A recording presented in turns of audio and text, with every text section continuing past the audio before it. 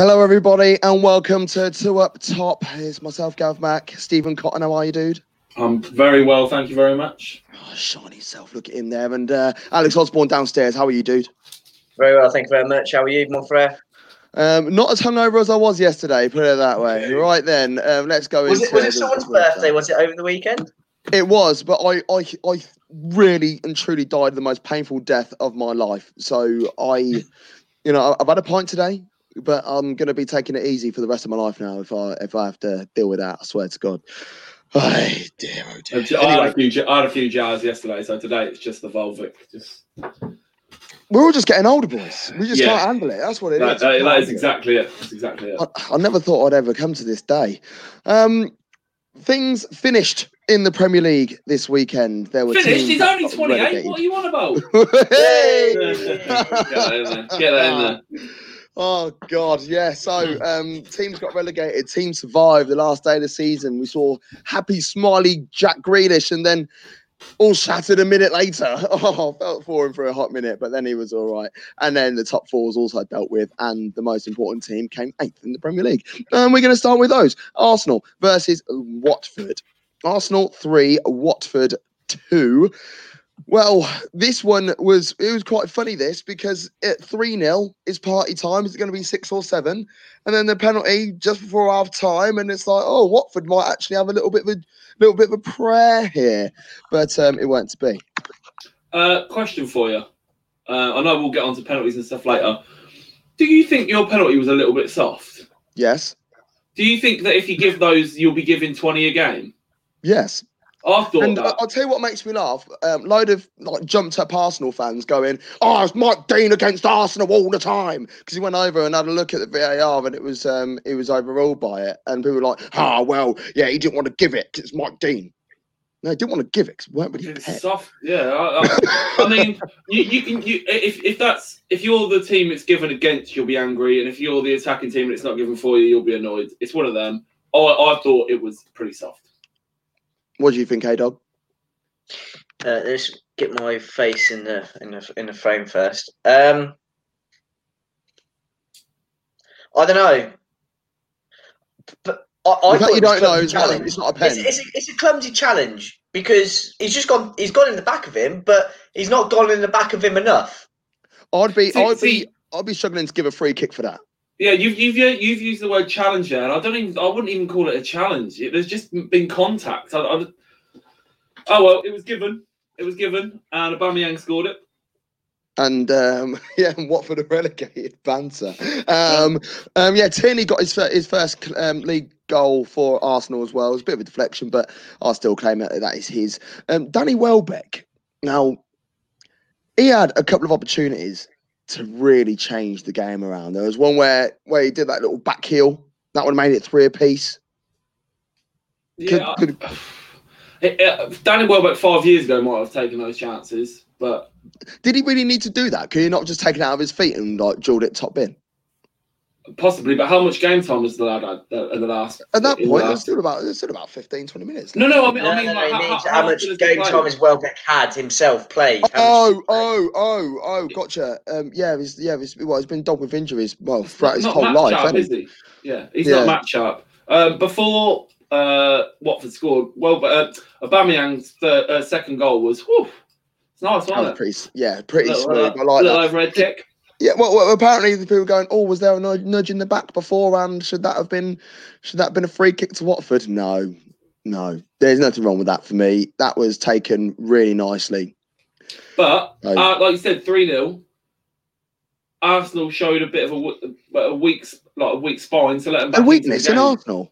Yeah, I don't know, because David Luiz then decided to give away what now is a record 4 penalties for a single player. 4th penalty against them for a single player in the season. 5. Is it 5? 5, yeah. 5. Most pens of the season. It's even better. He's given away 5 penalties for Arsenal this season, which makes him, I don't know. He's not going to play much next year. We're looking at Mari and we're looking at Saliba as starting 2 next year, aren't we? I would have thought so, but I'm going to say it again. Arsenal's most pressing need is in midfield. Is the centre midfield is their most pressing need, And then they need to buy out. They need to go out and buy a creative midfielder, a guy like Bruno Fernandes, because look at the difference he's made to Man United. And they need to get a better sort of more number 8, I'd say number 8/6 to go alongside like Xhaka. The boxy sort of cover. So those are their two most pressing areas of need, really. I think Arsenal played a 4 yesterday, didn't they? They played 4 at the back yesterday, didn't they? With Holding and Luiz, and they were carved open. We were carved open quite often again, which shows that for me again, Rob Holding is not good enough. He won't be good enough, and Luiz is he's only good in a 3. You can only play him in a 3-man defence for him to be any kind of effective. So I think Rob Holding. I think Rob Holding's fine. Before his injury, he was doing major bits. He got injured, and it's just taking him time to come back. And it happened to him before. I think Rob Holding would be fine. But let's talk about Watford. I was just about to say those exact words. What have Watford got to do, man? Because they need savage changes from right at the top of the club, from ownership level down to the 11 boys that go out there every week. There's wholesale change needed at Watford. Well, honestly, I don't think there was a single person that saw them sacking Pearson as thinking, "Oh, this might be a gamble." No one thought it was a gamble. Everyone thought this is suicide. There's 2 games left. Look where they were when he came in. He's changed that team around. He hasn't got much to work with, but he was getting some results. And to sack him two games left of the season while you're in the situation you are was suicide. Criminal.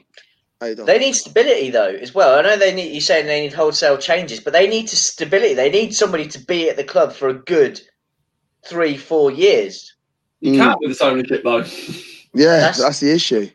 Yeah, but obviously changes of what got them into this position, because as we know, they've had 13 managers in the space of 5 years or something like that, isn't it? 5-6 years.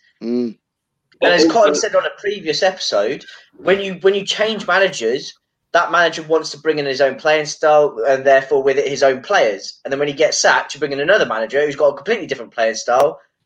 Therefore, those players that were brought in don't suit that playing style. So you then bring a whole load of new players, and then you've got players who are confused, who've played under a different manager and a different style, and it just doesn't work. And eventually, this is the result of all of that. Because Watford have got some good players, we can agree on that, aren't they? Doucouré, he's a good player. Yeah. Ismail Assar's a good player. Will Hughes is not a bad player. These are I players think I mind a bit of like PK Firmina. I like him. I think he's all right. They're going to get picked off. They're going to get teams in the Premier League going to go and get these players for a fairly decent amount of money in terms of in terms of like not paying over the odds. And Watford are going to struggle. The same with Bournemouth, aren't they? I think when we get to the Bournemouth game, it's the same is going to happen to them. Gav, how many managers have Udinese had in the last 5 or 6 years? It's a similar story. It's a very similar number. Yeah. Very similar number. So it's just the ownership at, is it I can't remember the name. I can't remember. It begins with a G. Is it an Italian dude? It's Italian. Yeah. So like they need. Yeah, they need to. I don't think they're going to be making much money. I think they need to just sell up and move on, because they're the Pozzos. That's it. Gino Pozzo. They are not benefiting the club whatsoever. Deeney to Sheffield United is a shout there from Deeks. Deeney is one of those players that if he didn't play for Watford, could you imagine him in the Premier League with anyone else? Not really. I don't think he's like a crap version of Bayo back in Fenway. Right, let's move on to the next game. Watford versus. Just don't get. I've got Watford on the brain now. TV interview anytime soon. Yeah, I know. Oh, you cheeky bastard. West Ham won. Aston Villa won. Nothing happened in this game until the last 5-6 minutes. Oh God! And I'll tell you what, honestly, Jack Grealish, when he scored that goal, I was elated for him, because just his face and how happy he was. He was like, "Oh my God, what have I just done here?" And I'll tell you who shouldn't be happy about that goal in the slightest is Lucas Fabianski. No. Imagine that was De Gea who did that. Shouldn't be going in. It's chocolate wrists. Positioning was poor. There wasn't much movement on the ball, and Fabianski was moving all over the shop. It was like Saturday Night Fever. It was like Saturday Night Fever. He was genuinely couldn't decide where he was going, and it shouldn't have gone in, but it did. And like you said, I'm glad for him. I wanted Villa to stay up. Yeah, me too. West Ham, they didn't lay back at all. I thought they would have their bellies tickled a little bit, but I actually appreciate how professional their approach was. You know, they could have easily put the kids out. They've got nothing to worry about. Yeah. Well, and they did score a minute. What was it? Was it 80 seconds or something? If that. Something that, yeah. And a bit of a goal, though, wasn't it? Bit of a fluke goal, yeah, and it came off Grealish as well, didn't it? Yeah. Of course, that's how football works, isn't it? It works in strange little funny ways like that. They haven't done anything wrong. They've closed. Yeah, they've gone to close Yarmolenko down. They've blocked the shot, and it's literally just looped 40 foot in the air and dropped over the keeper. I don't even think you can blame the keeper. You can't blame Reina for anything. It just happens, doesn't it? Yeah. It's very similar to that. We've seen highlights of it. You know, the Germany goal against England in the World Cup 1990. Yeah. Yeah, I was going to say I went around for that. I know you might have been, Alex, but I was a bit too young for that. No, I think what I did enjoy was that they waited until after the game. Yeah, they didn't. They weren't sure. He said, "Not now, not yet. Wait a minute." He goes, and they all gathered round, and they all just waited, and the final whistle went at the Emirates, and it was happy days for them. And it was just nice having a season where there's still things to wait for on the last day of the season, because the next game we're going to talk about is coming up after this. But well done, Villa. Well done.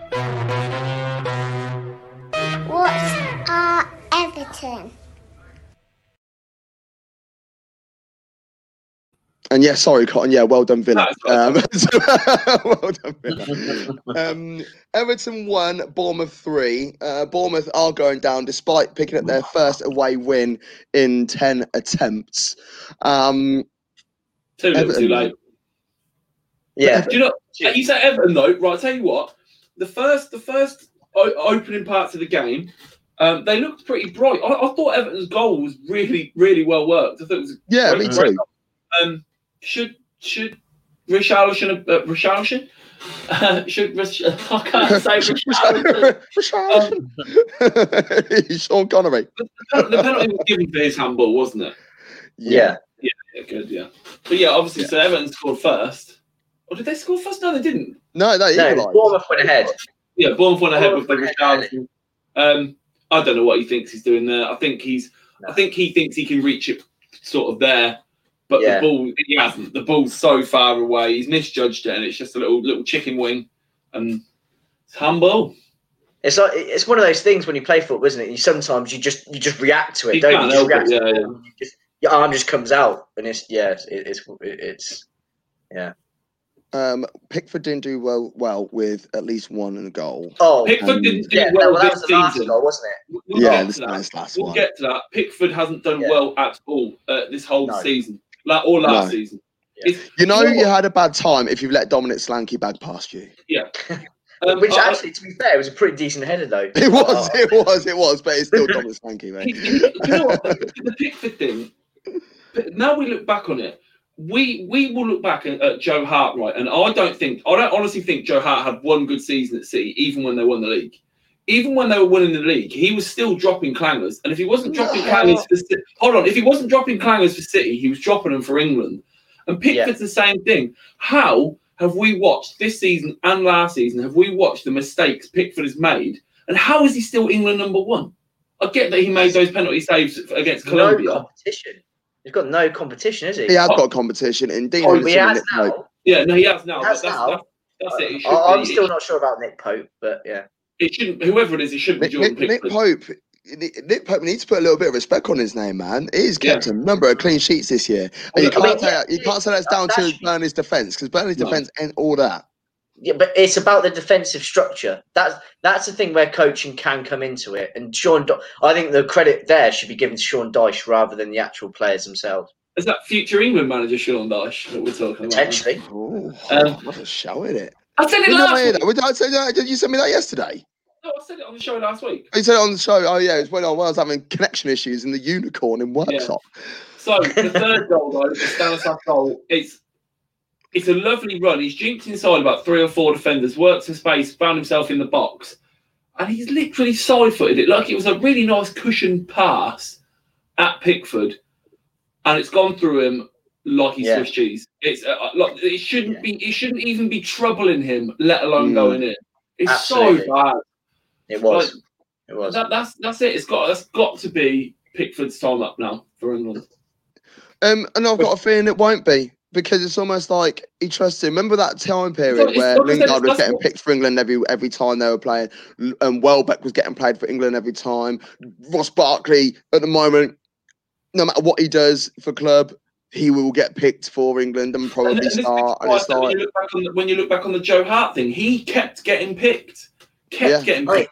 You think about it, Joe Hart's got over 60 caps or something for England as well. That's how many times he played for England. But what was Joe Hart's competition? What was his competition for the places? Fraser Forster, wasn't it? Is it Fraser Forster? He had a couple of good seasons, didn't he? Forster had a few good seasons in Celtic, in Scotland. Yeah. He had a good game against Barcelona. But Forster's problem is one that Nick Pope doesn't have. Forster's 6'8", Pope is 6'7". Forster couldn't move. If you put anything in a corner, in a bottom corner, Forster doesn't get down to it. Nick Pope, without sounding like I'm giving him the cliche of Peter Crouch, Nick Pope can move really well. He's very agile for how tall he is. I'd much rather Pope than Pickford. I'd have Hendo all day, but Nick Pope is a big shout. And Joe Hart, 75 caps. Nuts. There you go. 75 caps. There you go. Yeah. Before we do move on, I will just say this. Piggybacking off Cotton there, which I seem to do a lot.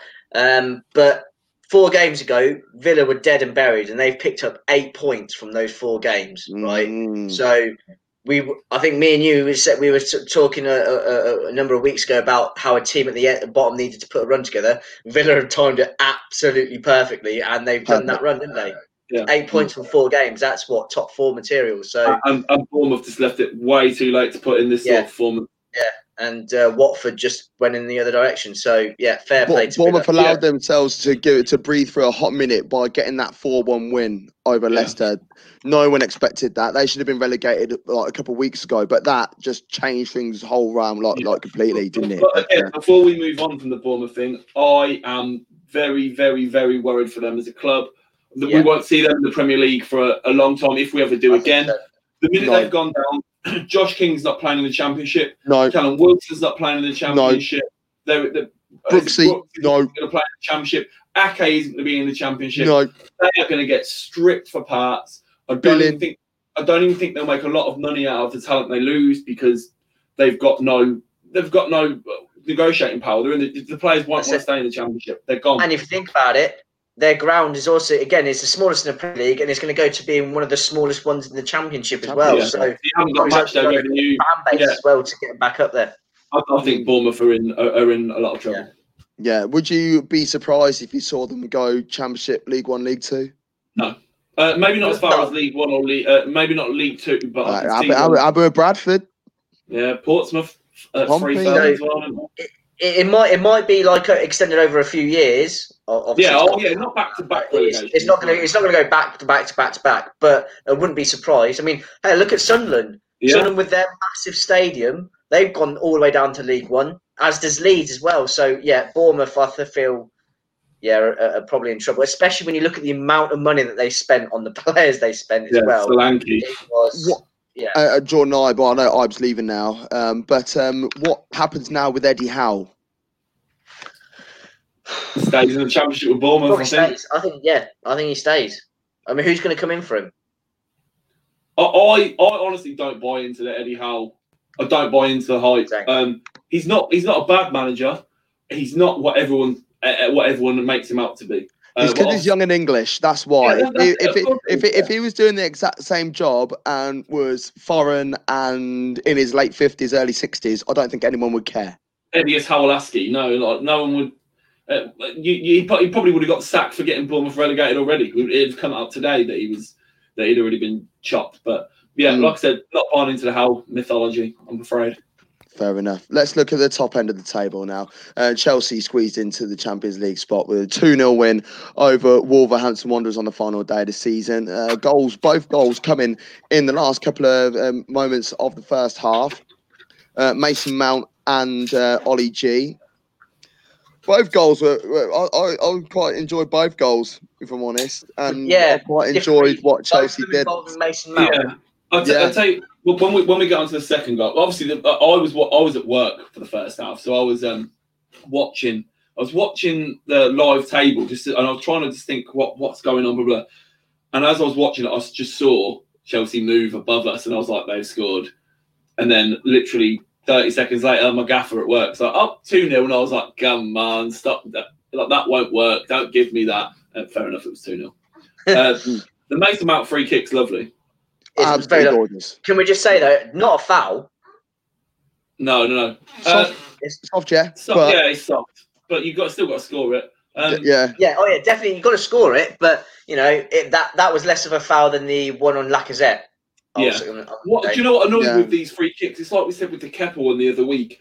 You've put your wall there because you know where he's going to put that ball. You know he wants to get it up and over the wall, and it's going to either dip in the bottom corner or it's going to go top corner. Yeah. Not taking anything away. It's a great free kick, but keepers doing that baffles me. The second goal, I have got a complaint. With the second goal. Go on. Connor Cody just getting bodied by Giroud to get back. He almost moves out the way for him. He shouldn't be. Giroud shouldn't be allowed to get to that second chance and finish it. Shouldn't be allowed. And this is a guy that people keep banging on about, going, "Oh well, Connor Cody, he should be in the England side. He should be at the back. He should be doing this." When you see things like that happen, do you really feel you're? I'm glad that I'm not the only one that thinks like that, because I know Giroud did really well. He doesn't give up on the ball. He does use his strength, but Cody just gets brushed aside. He almost spins him around for It was goal side for a lot of it as well. Reverse fixture, Gav. You were at the reverse fixture, weren't you? Yes, I was. Yeah. Remember, Tammy Abraham did exactly the same to Connor Cody in that game. Bullied him on two occasions, and he scored both goals, didn't he? Yeah. Connor Cody's he's a very average centre half in the Premier League for me. He's not England. No, he's not. He's not England. I think the performance from Wolves as well. You could really tell that their season started 370 days ago, whenever. You could tell it actually started a year ago yesterday. Yeah, you could tell that they'd been playing for a full year. They just wanted to fall over the finish line. Kind of looked bereft of ideas. As soon as Chelsea scored, it was kind of like writings on the wall. I'm not saying they rolled over and just took it, but they didn't do enough to try and get back into the game. No. Wolves are a team that are built to play leading from the front, aren't they? Because they're a very counter-attacking side, aren't they? You think about players like Moutinho and Neves. They're more of your deep line playmaker type of midfielders, aren't they? So they're ones who kind of sit back, hit long range passes to Jimenez and Jota, and then bring on Traore to try and change the game. When they go behind, they haven't really got the creative spark to get back into it, have they? Cody isn't a defender. I don't think he's better as a defensive midfielder. Now, when he was coming through the ranks at Liverpool, yes, he was playing a CDM role, but over the last 3 or 4 years, he has been playing centre half. So I understand where you're coming from, but I don't agree with it now. The guy's at centre half now. Yeah, they've been playing that formation for so long, and he's been playing as part of that 3 for so long. If this was his first season and he was doing these sort of things and making these odd mistakes, I'd be like, okay, yeah, I'll get that. But no, he's been doing it for like 3-4 years now, maybe even a little bit longer now. Because you've got to remember, was he 27 now as well? So I think people overestimate the differences in the game of playing centre back to CDM. You don't just move up the pitch a little bit more. It's a way different. It's a way different role. Yeah. Is his passing good enough? Even if you had him there as a no-nonsense player to break up the play, is his passing good enough to play in midfield? Has he got the brain to track runs and keep an eye on everything rather than what he has to do at centre back. I couldn't really see him at CDM. If there was an injury crisis at Wolves and they didn't have one, maybe, but yeah. I couldn't really see it. That's got to be worst case scenario. Yeah. I mean, the other thing as well, playing in central defence midfield, is that you're going to receive the ball with your when you facing the goal. When you're a centre half, you receive the ball when you're facing the play, so you can see your players coming onto you. How does he deal with that? So yeah, when we've seen what his mobility's like, Giroud just think about exactly. it. Giroud is just out maneuvered him. Giroud is like. So Cody at CDM. How many times would a Pogba, would a Decore, would something like that, would a Rodri just bully him, and you'd just be giving up. You'd be giving up too many chances against your back four because they've got through Cody or because they've bullied him off the ball. I wouldn't want that in my squad. So Chelsea are pretty much sorted. You know, I personally think that Chelsea need one more centre half, and other than that, I think their squad is good enough to make a decent attempt next year and go quite deep into the Champions League. But Wolves, you know, what are Wolves? What do they need to do?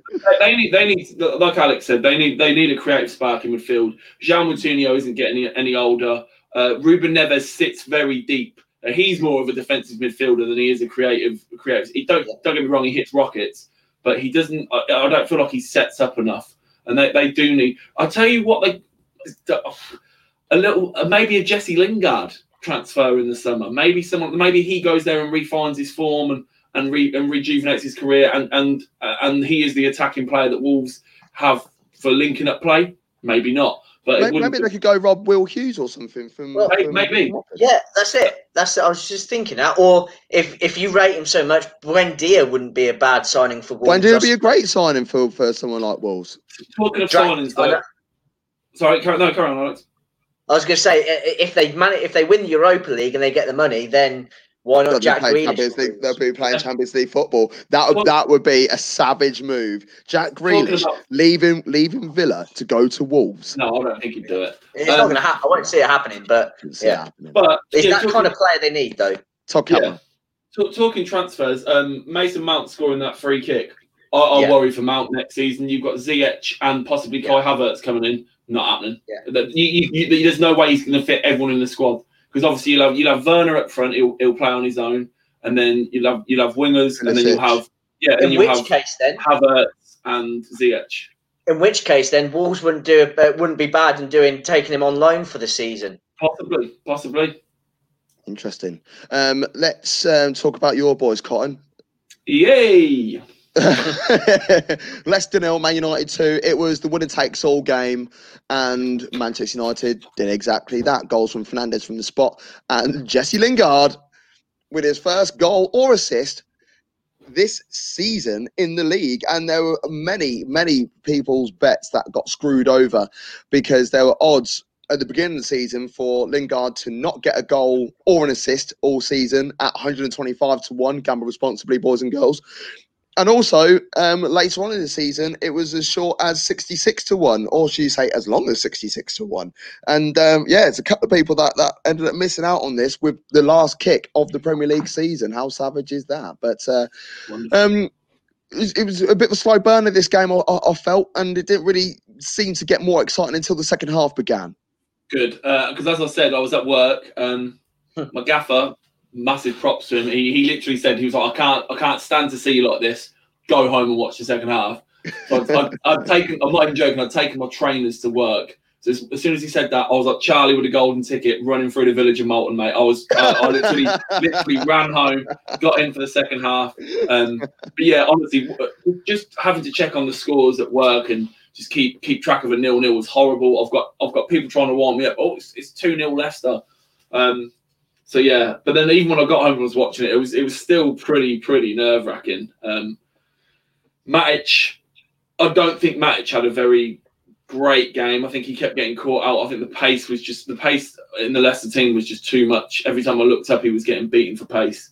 But then the inevitable happened, and we got our record 14th penalty of the season. Stonewall penalty. Manchester United. Well, yeah, you can't argue with it though. Like I said to you earlier, you could give a penalty on Johnny Evans or Wes Morgan. Yeah. But going back to that penalty thing, I can think of the Villa one was a bit suspect, but the rest of them penalties. The Villa one should never have been a penalty. Yeah, but all the others, to be honest, I can't think of one where I'm like, So I can think of all have been. We've missed out on a few as well that probably should have been given. Yeah. There was. Do you know what? There was an incident in this game, the Brandon Williams one, when I thought that was a penalty and it wasn't even VAR'd. So swings and roundabouts. But Bruno stepped up and did his little penalty routine and scored. I was pretty worried about it, to be fair, because he looked tired, and I wondered how much that would affect him.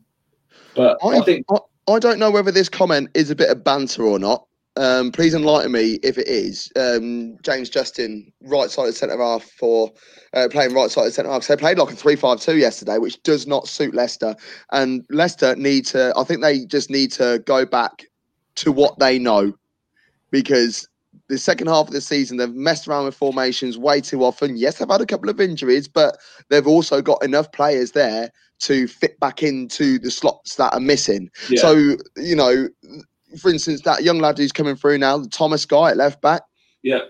So they've got a left back, so you don't need to worry about playing three at the back when you've got him. Do you see what I mean? And, like when Vardy was missing, they were playing like Harvey Barnes through the middle. Why? When they've got Isaac Perez who can do that job and Iheanacho. I know they're both not as good as Vardy, but why did they change so much? Wes Morgan looked so far off the pace yesterday. There was a couple of times where it was just a simple through ball and Martial was in. Schmeichel came. Schmeichel's so good at coming off his line. There was a few times that Schmeichel came out and gobbled up the ball before Martial could get onto it. But the signs were there that Morgan was going to get caught, and they both got caught out for the penalty. It's Leicester needs some reinforcements. Yeah, Alex, what are you saying about Leicester?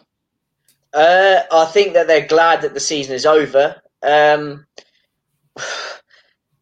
don't know whether they're going to look at the Europa League as a blessing or as a curse now, because they've qualified for the group stage. They don't have to go through the qualifying stage like Wolves do, right. do they? They've actually gone straight into the Europa League for next year. So that's a guaranteed already 6 games, a minimum of 6 games that they're going to play. Now, how are they going to cope playing Thursday, Sunday, when they haven't done it before, right? And as we've said there, Brendan Rodgers has chopped and changed his squad and his tactics, his formations quite regularly, which is going to probably happen next season as well, and it's really affected them. Well, they're going to have to. Wouldn't be surprised if they don't, and they're not going to get the Champions League money now, so bearing that in mind, and players that they have playing for them, probably players like you think of Tielemans, I suppose James Maddison maybe, and Ndidi. These players are going to think, well, I'm a Champions League quality caliber kind of player. I want to go play for a Champions League caliber kind of club, not a Europa League club. When they come knocking, or if they do come knocking, are they going to turn them down because they're invested in the Leicester project? So I am a little bit worried for Leicester at the start of next season, how they get going. Isn't it weird though? Because like, if you said to any Leicester fan at the beginning of the season, you're going to come 5th next year, they would be like, I'll have that all day. All day. But it just feels like a kick in the teeth now, doesn't it? Well, the thing is, we've both been in this situation. You know you don't want it when on a Thursday night you're flying out to Turkmenistan, and then you've got a big game on the Sunday, and then sometimes even then you've got a Premier League game you play on the Sunday, you've got a game on the Wednesday or something, and you just don't want it, and especially.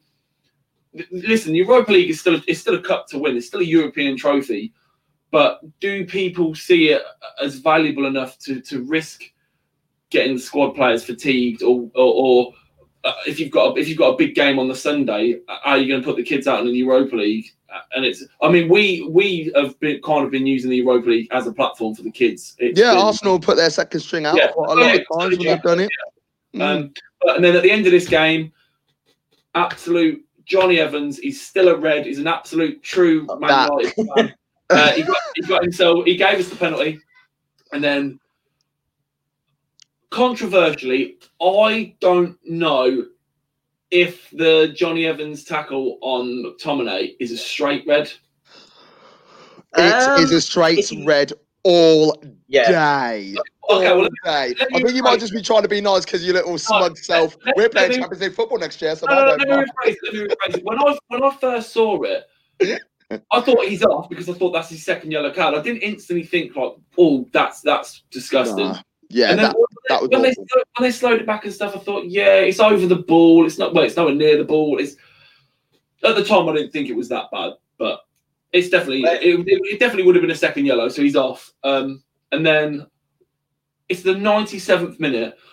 I understand that Kasper's trying to keep the ball because he wants to get a quick counter attack going and just get back up the field. Why are you trying to Cruyff turn like that? Because it was Jesse Lingard. That's why. What is going through your head? I'd want to do the same. No, and obviously then Jesse Lingard taps into an empty net. I'm very surprised we didn't get a little dance out of him. I'm not gonna lie. I was fully expecting a little Jesse Lingard dance, but that was it. 2-0 Champions League sewn up. And third place finish sewn up as well. Which that's another thing. I'm gonna not dampen my enthusiasm, and I've said it a few times in the last few weeks. It goes to show you how poor the quality of opposition for Liverpool's title push has been this season, when we've had one of the worst starts and worst half of the seasons I've ever had, and we finished third. You're going to tell me that Manchester United have been the third best team in the league this season? Oh, when you look at it over the course of the year, well, this is the thing. This is the thing I was saying beforehand. You look at Leicester's first half of the season, and they're a shoo-in for Champions League football.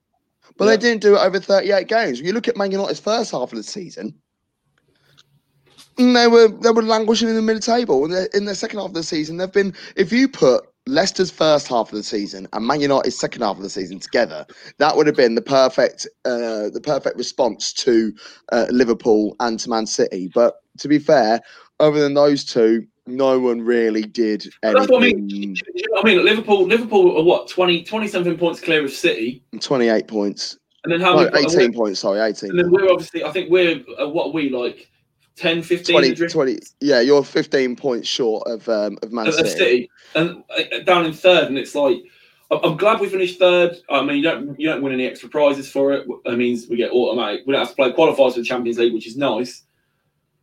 But not Chelsea anymore. They changed it now, haven't they? All four English sides have got Champions. Yeah. Yeah. Because England's coefficients are so strong now that the four go straight into the Champions League. Yeah. Either way, I think us finishing third does show that the rest of the team and the league has been a bit weak this season. It reminds me of the last time United won the title. Yeah. The 12-13 season, and Man United stormed to that league, and no one else even United fans were like, "We won that." Yeah. All right.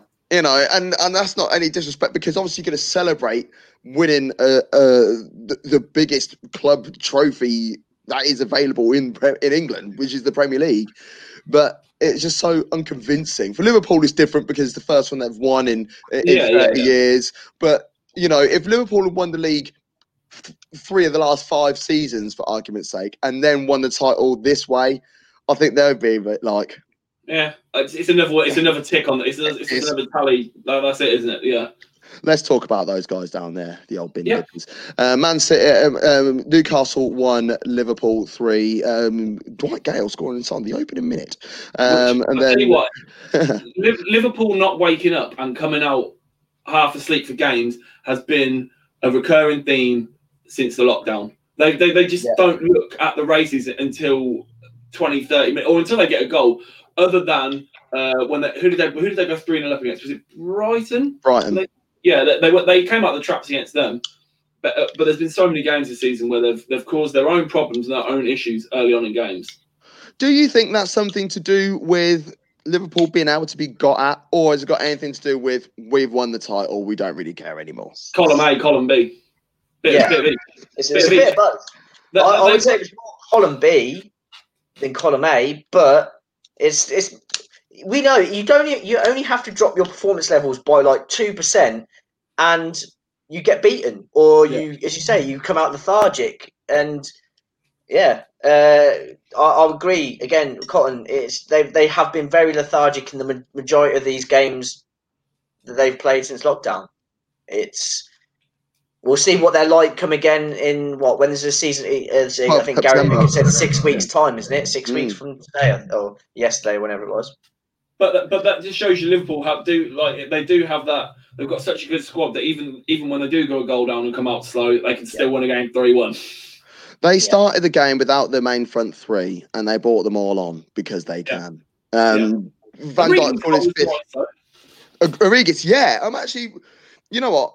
I sort of give Origi a little bit of stick, but if you're not going to be starting every game, he's the perfect guy to have on your bench, really, isn't he? Because because he doesn't argue. He don't mind. Yeah, I get that, but I wouldn't say he was. I wouldn't say he was good enough to be a full impact player. Like we had this conversation the other week. They would love someone with a sharper goal threat off the bench than Origi. Who would be happy to sit on the bench behind those three? Nobody should be happy to be sitting on the bench. Yeah, of course, but like someone like Giroud doesn't mind. You can tell he doesn't mind. You know, he's used to it. I feel like Giroud wants to start more games. To be honest with you, Gav. Yeah. Well, like Cotton said, everyone wants to start more games, but you haven't got a squad of 11. You're not Tottenham. Tottenham have got a squad for many years have had a squad of 11. When you look at the bigger picture, I don't think. If this was Barcelona and they just won the Champions League and they just won La Liga, and Suarez was their main striker, would you think that Origi is good enough to come off the bench and be their impact player in the Champions League and the league? No. There you go. No, it's no different, is it? They've just won the Champions League. They've just won the league. That they will be looking at someone better to come off the bench than Origi. But would Suarez, for instance, just say Suarez was back at Liverpool right now, who would he start ahead of? Who would he start ahead of? I would say Firmino. Yeah, Firmino. Yeah, all day. But then, like what Firmino does to involve Mane and Salah, he doesn't have to score goals for the amount that he creates. Suarez's hold-up play and interlinking plays is just as good as for Firmino's, if not better. I'd tell you who would be a perfect player for Liverpool. I think Harry Kane would be a perfect player for Liverpool. I was thinking more along the lines of Lautaro Martinez from Inter, but he would have to be starting every game. But I don't actually think that is a bad shout, because his link-up plays is Lautaro's amazing. He's unreal. He won't be at Inter for long. In fact, Kane. Kane. Lautaro, I was going to say, I reckon. Well, I like them both. That's a Suarez replacement. That's perfect. Lautaro will go Barca. I haven't seen Lautaro Martinez a lot, so I can't comment on him. But just obviously from watching Harry Kane, as I say, his link-up play is great. He carries a goal threat. He's good in the air, so he'd get on the end of those crosses from Robertson and Trent Alexander-Arnold. I think he would be a perfect player for Liverpool. Yeah, I agree. And plus, Tottenham haven't got Champions League football, so if anyone wants to get Kane and they're serious about it, this is the season. This is the season to go for it. You know, like when people go, like, you want to get a player who's going to add 20 goals to your season, whatever. But when that happens, it normally takes goals away from anywhere else. I genuinely feel that Mane and Salah will score the same amount of goals, and there will be 20 goals coming from Harry Kane. Yeah. If he play there. But in this game, Mane's goal was the most Sadio Mane goal I've ever seen. It's what he does, isn't it? That is his Arjen Robben trait. That's Mane's one. That's what he does well. Cuts inside, finesses it.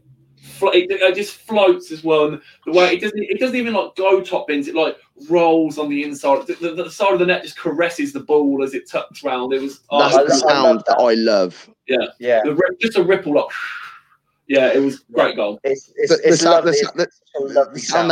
The sound that Alex loves is in this game. Burnley 1, Brighton 2. What's your favourite sound? Tweet us at Top Football. Burnley 1. Before we get loads of dodgy tweets about their favourite sound. Favourite football sound. Favourite sound is football. Yeah. Chris Wood. He scored 14 goals for Burnley. It's the highest amount of goals in the top flight for Burnley any one individual has scored since 1975. That crept up on me because when I heard them say that yesterday, I was like, he's got 14 league goals this season. Yeah. I didn't realise that either. That's actually not a bad return, you know. I think it's very good. I think he's done well. Burnley aren't known for creating 50 clear chances a game, are they? So exactly, yeah. In the Sean Dyche system, that's worth probably another 5-6 goals if you think about it. In the Sean Dyche system, when you're not 6'9" as well, like he's not just a big old target man, is he? Like I think he's done really well there. Basuma's goal. Yeah, that's the football sound I'm referring to. The ping that you get off the crossbar. Oh, yeah. The fact that he wins the tackle, he wins the ball back before the shot. He wins it. It was a big tackle, and then it kind of bounces around, and then it comes back to him, and he just thinks, last game of the season, might as well. If you don't shoot, you don't score. I've got a lot of time for him anyway. I do like a lot of Basuma. I really do. Called him out a couple of times over the last couple of years. And one in particular, when myself and Alex went down to the penultimate game of the season last year, Basuma was just bossing the middle of the park. And I was like, yeah, he's a good player. He's got a very good engine on him. And then Aaron Connolly, he scored as well. And it's his first goal since, it's only his third goal of the season. Simple as that. He scored a brace against Spurs in about October time, and everyone was going, oh yeah, look at Connolly, he's going to be big, and he's played a lot of games since then, and he's not produced. So he is still young. He is only 18. He might have just turned 19, but as far as I'm aware, he's still a teenager. So as everyone should know, my ruling is if you're a teenager, it's okay. As soon as he turns 20, and if he's still doing this sort of stuff, then it's not good enough. But as a teenager, we give him a blight.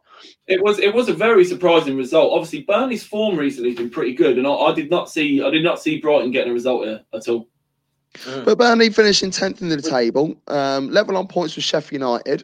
So we'll ask that question again: who's had the better season, Sheffield United or Burnley? Sheffield United. Burnley are established. They know what the Premier League's about. They've been in it long enough. They've got the players that have been in it long enough. I think for Sheffield United to come in and have a debut season where they're walking into the unexpected, I think I'd say they've had the better season. I think they've also finished way above their expectations, whereas Burnley would think they'd want to be around mid-table. So I'd say Sheffield United. Yeah, same for all of those reasons. Because if you'd asked 30 people at the start of the season, namely 3 teams that are going down, 29 of them would have had Sheffield United in their 3. So for them to finish 9th, was it? 9th, yeah. That's 10 places above where they were predicted to finish. And before we, I don't know if you're going to go on at all, but what did you guys think to the Burnley guy that was disallowed?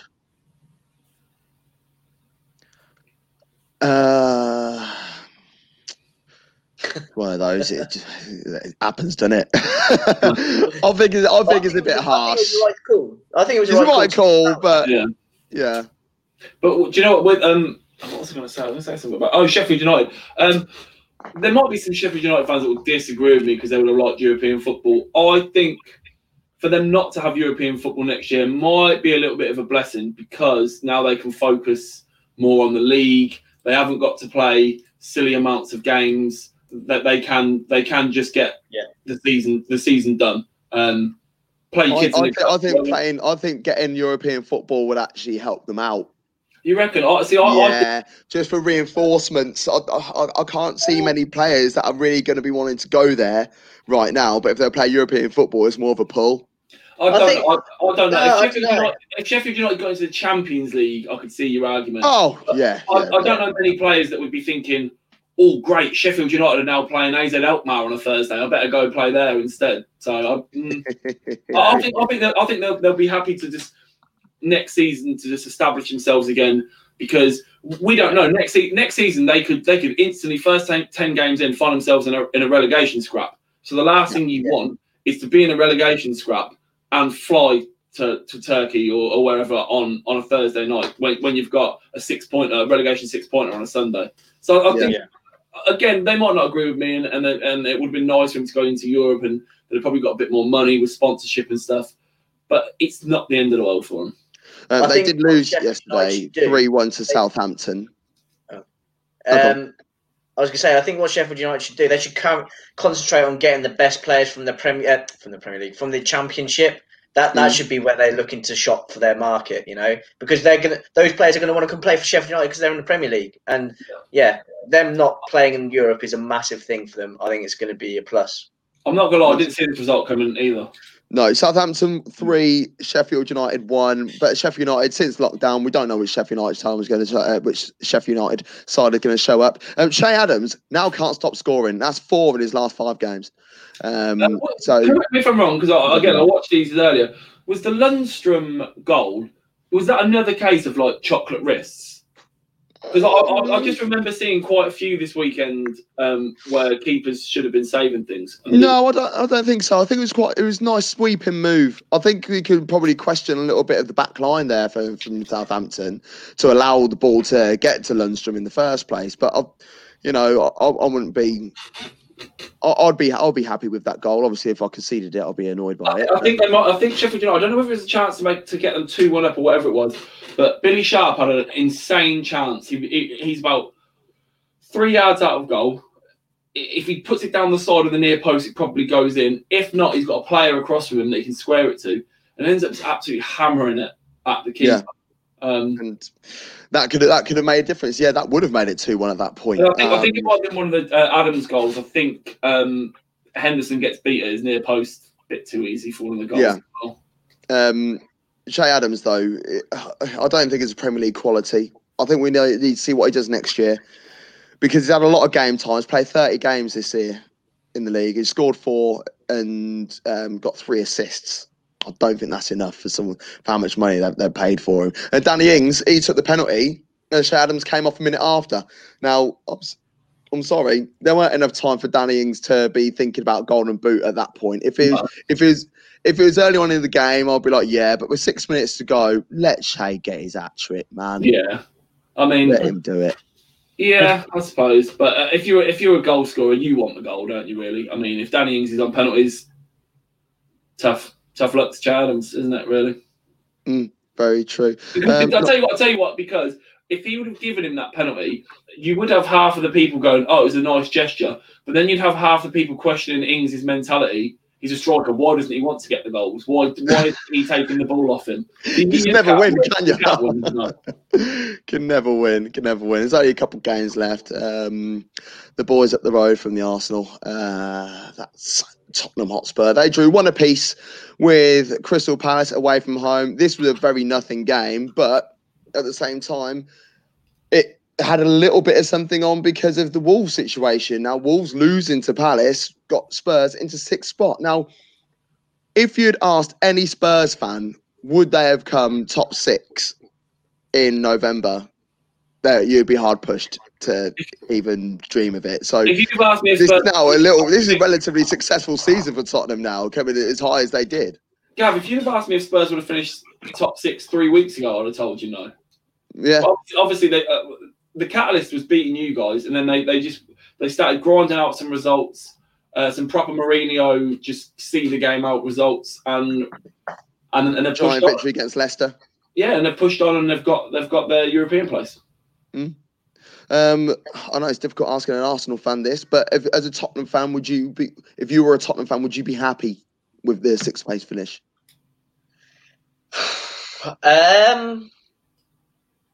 Based on what they've done in the last couple of years, no, I wouldn't be happy. I wouldn't think that was progress. Is it? It's not progress. They were in the Champions League. They got to the Champions League final. They've qualified for the Champions League for last 3 or 4 years now, and now all of a sudden they've dropped down to 6th, and they're celebrating getting into Europa League. It's like, where's the direction of the club going? It feels like it's going more that way than that way.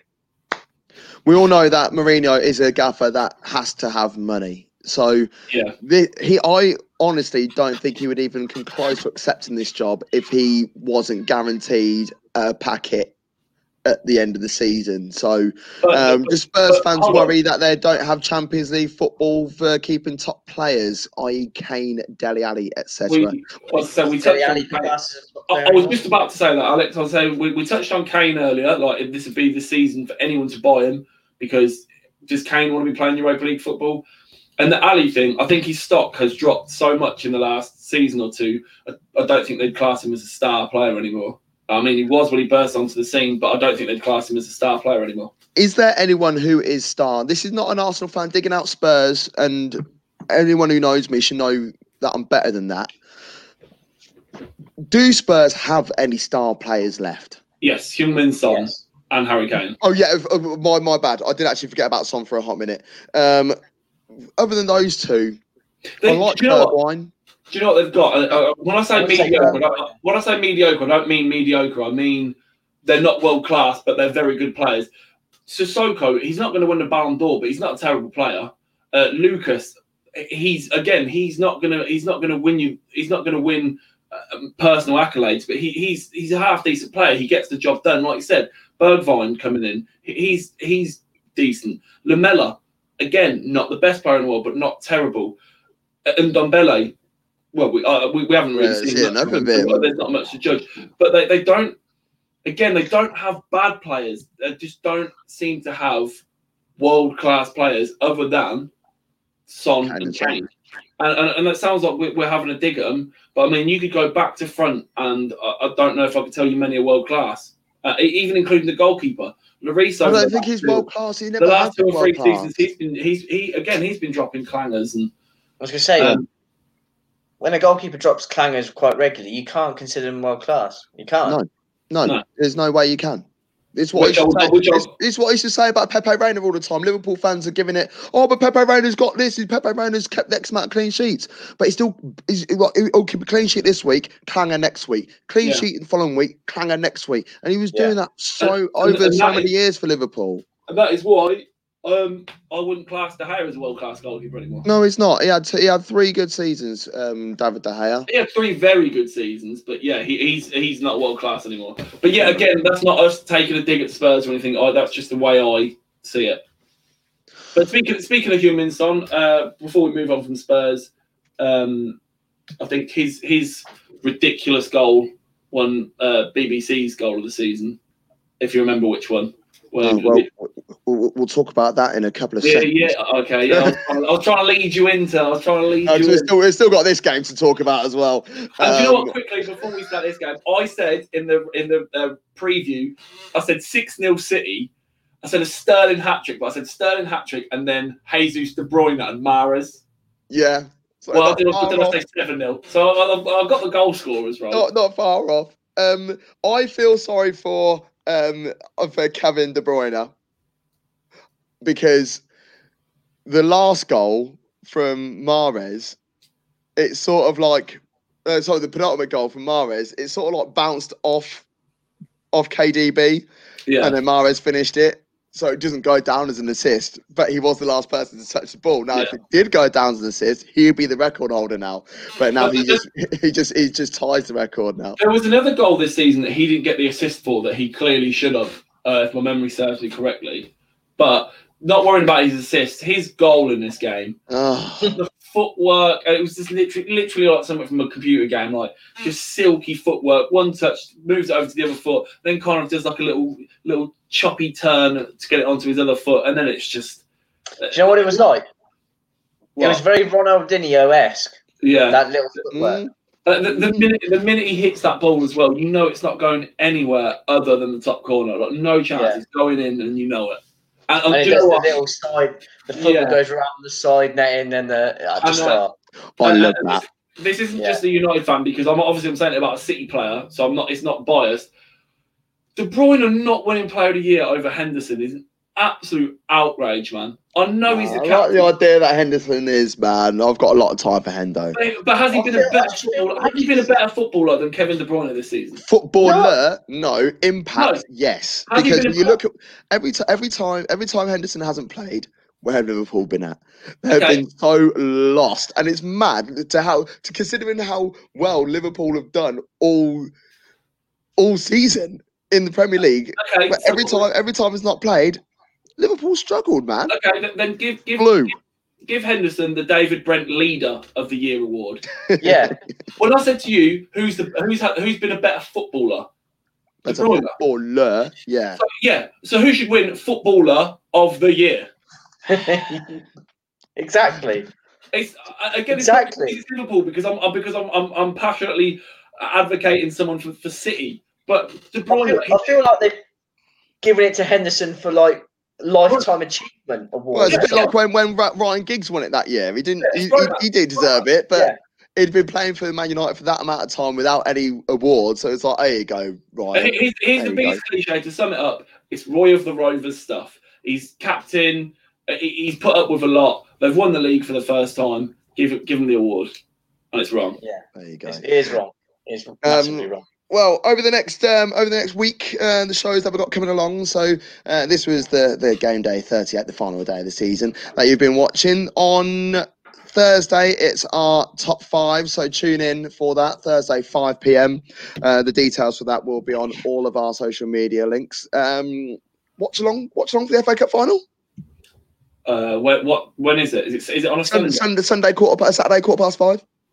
5:15. I might be able to. If it's a Sunday at 5:15, I might be able to squeak work for that. Saturday, yeah. So we might do a watch. We might do a watch along for the FA Cup final. We'll see what happens. But next week, Monday at 5 p.m, it is the 2 Up Top Awards.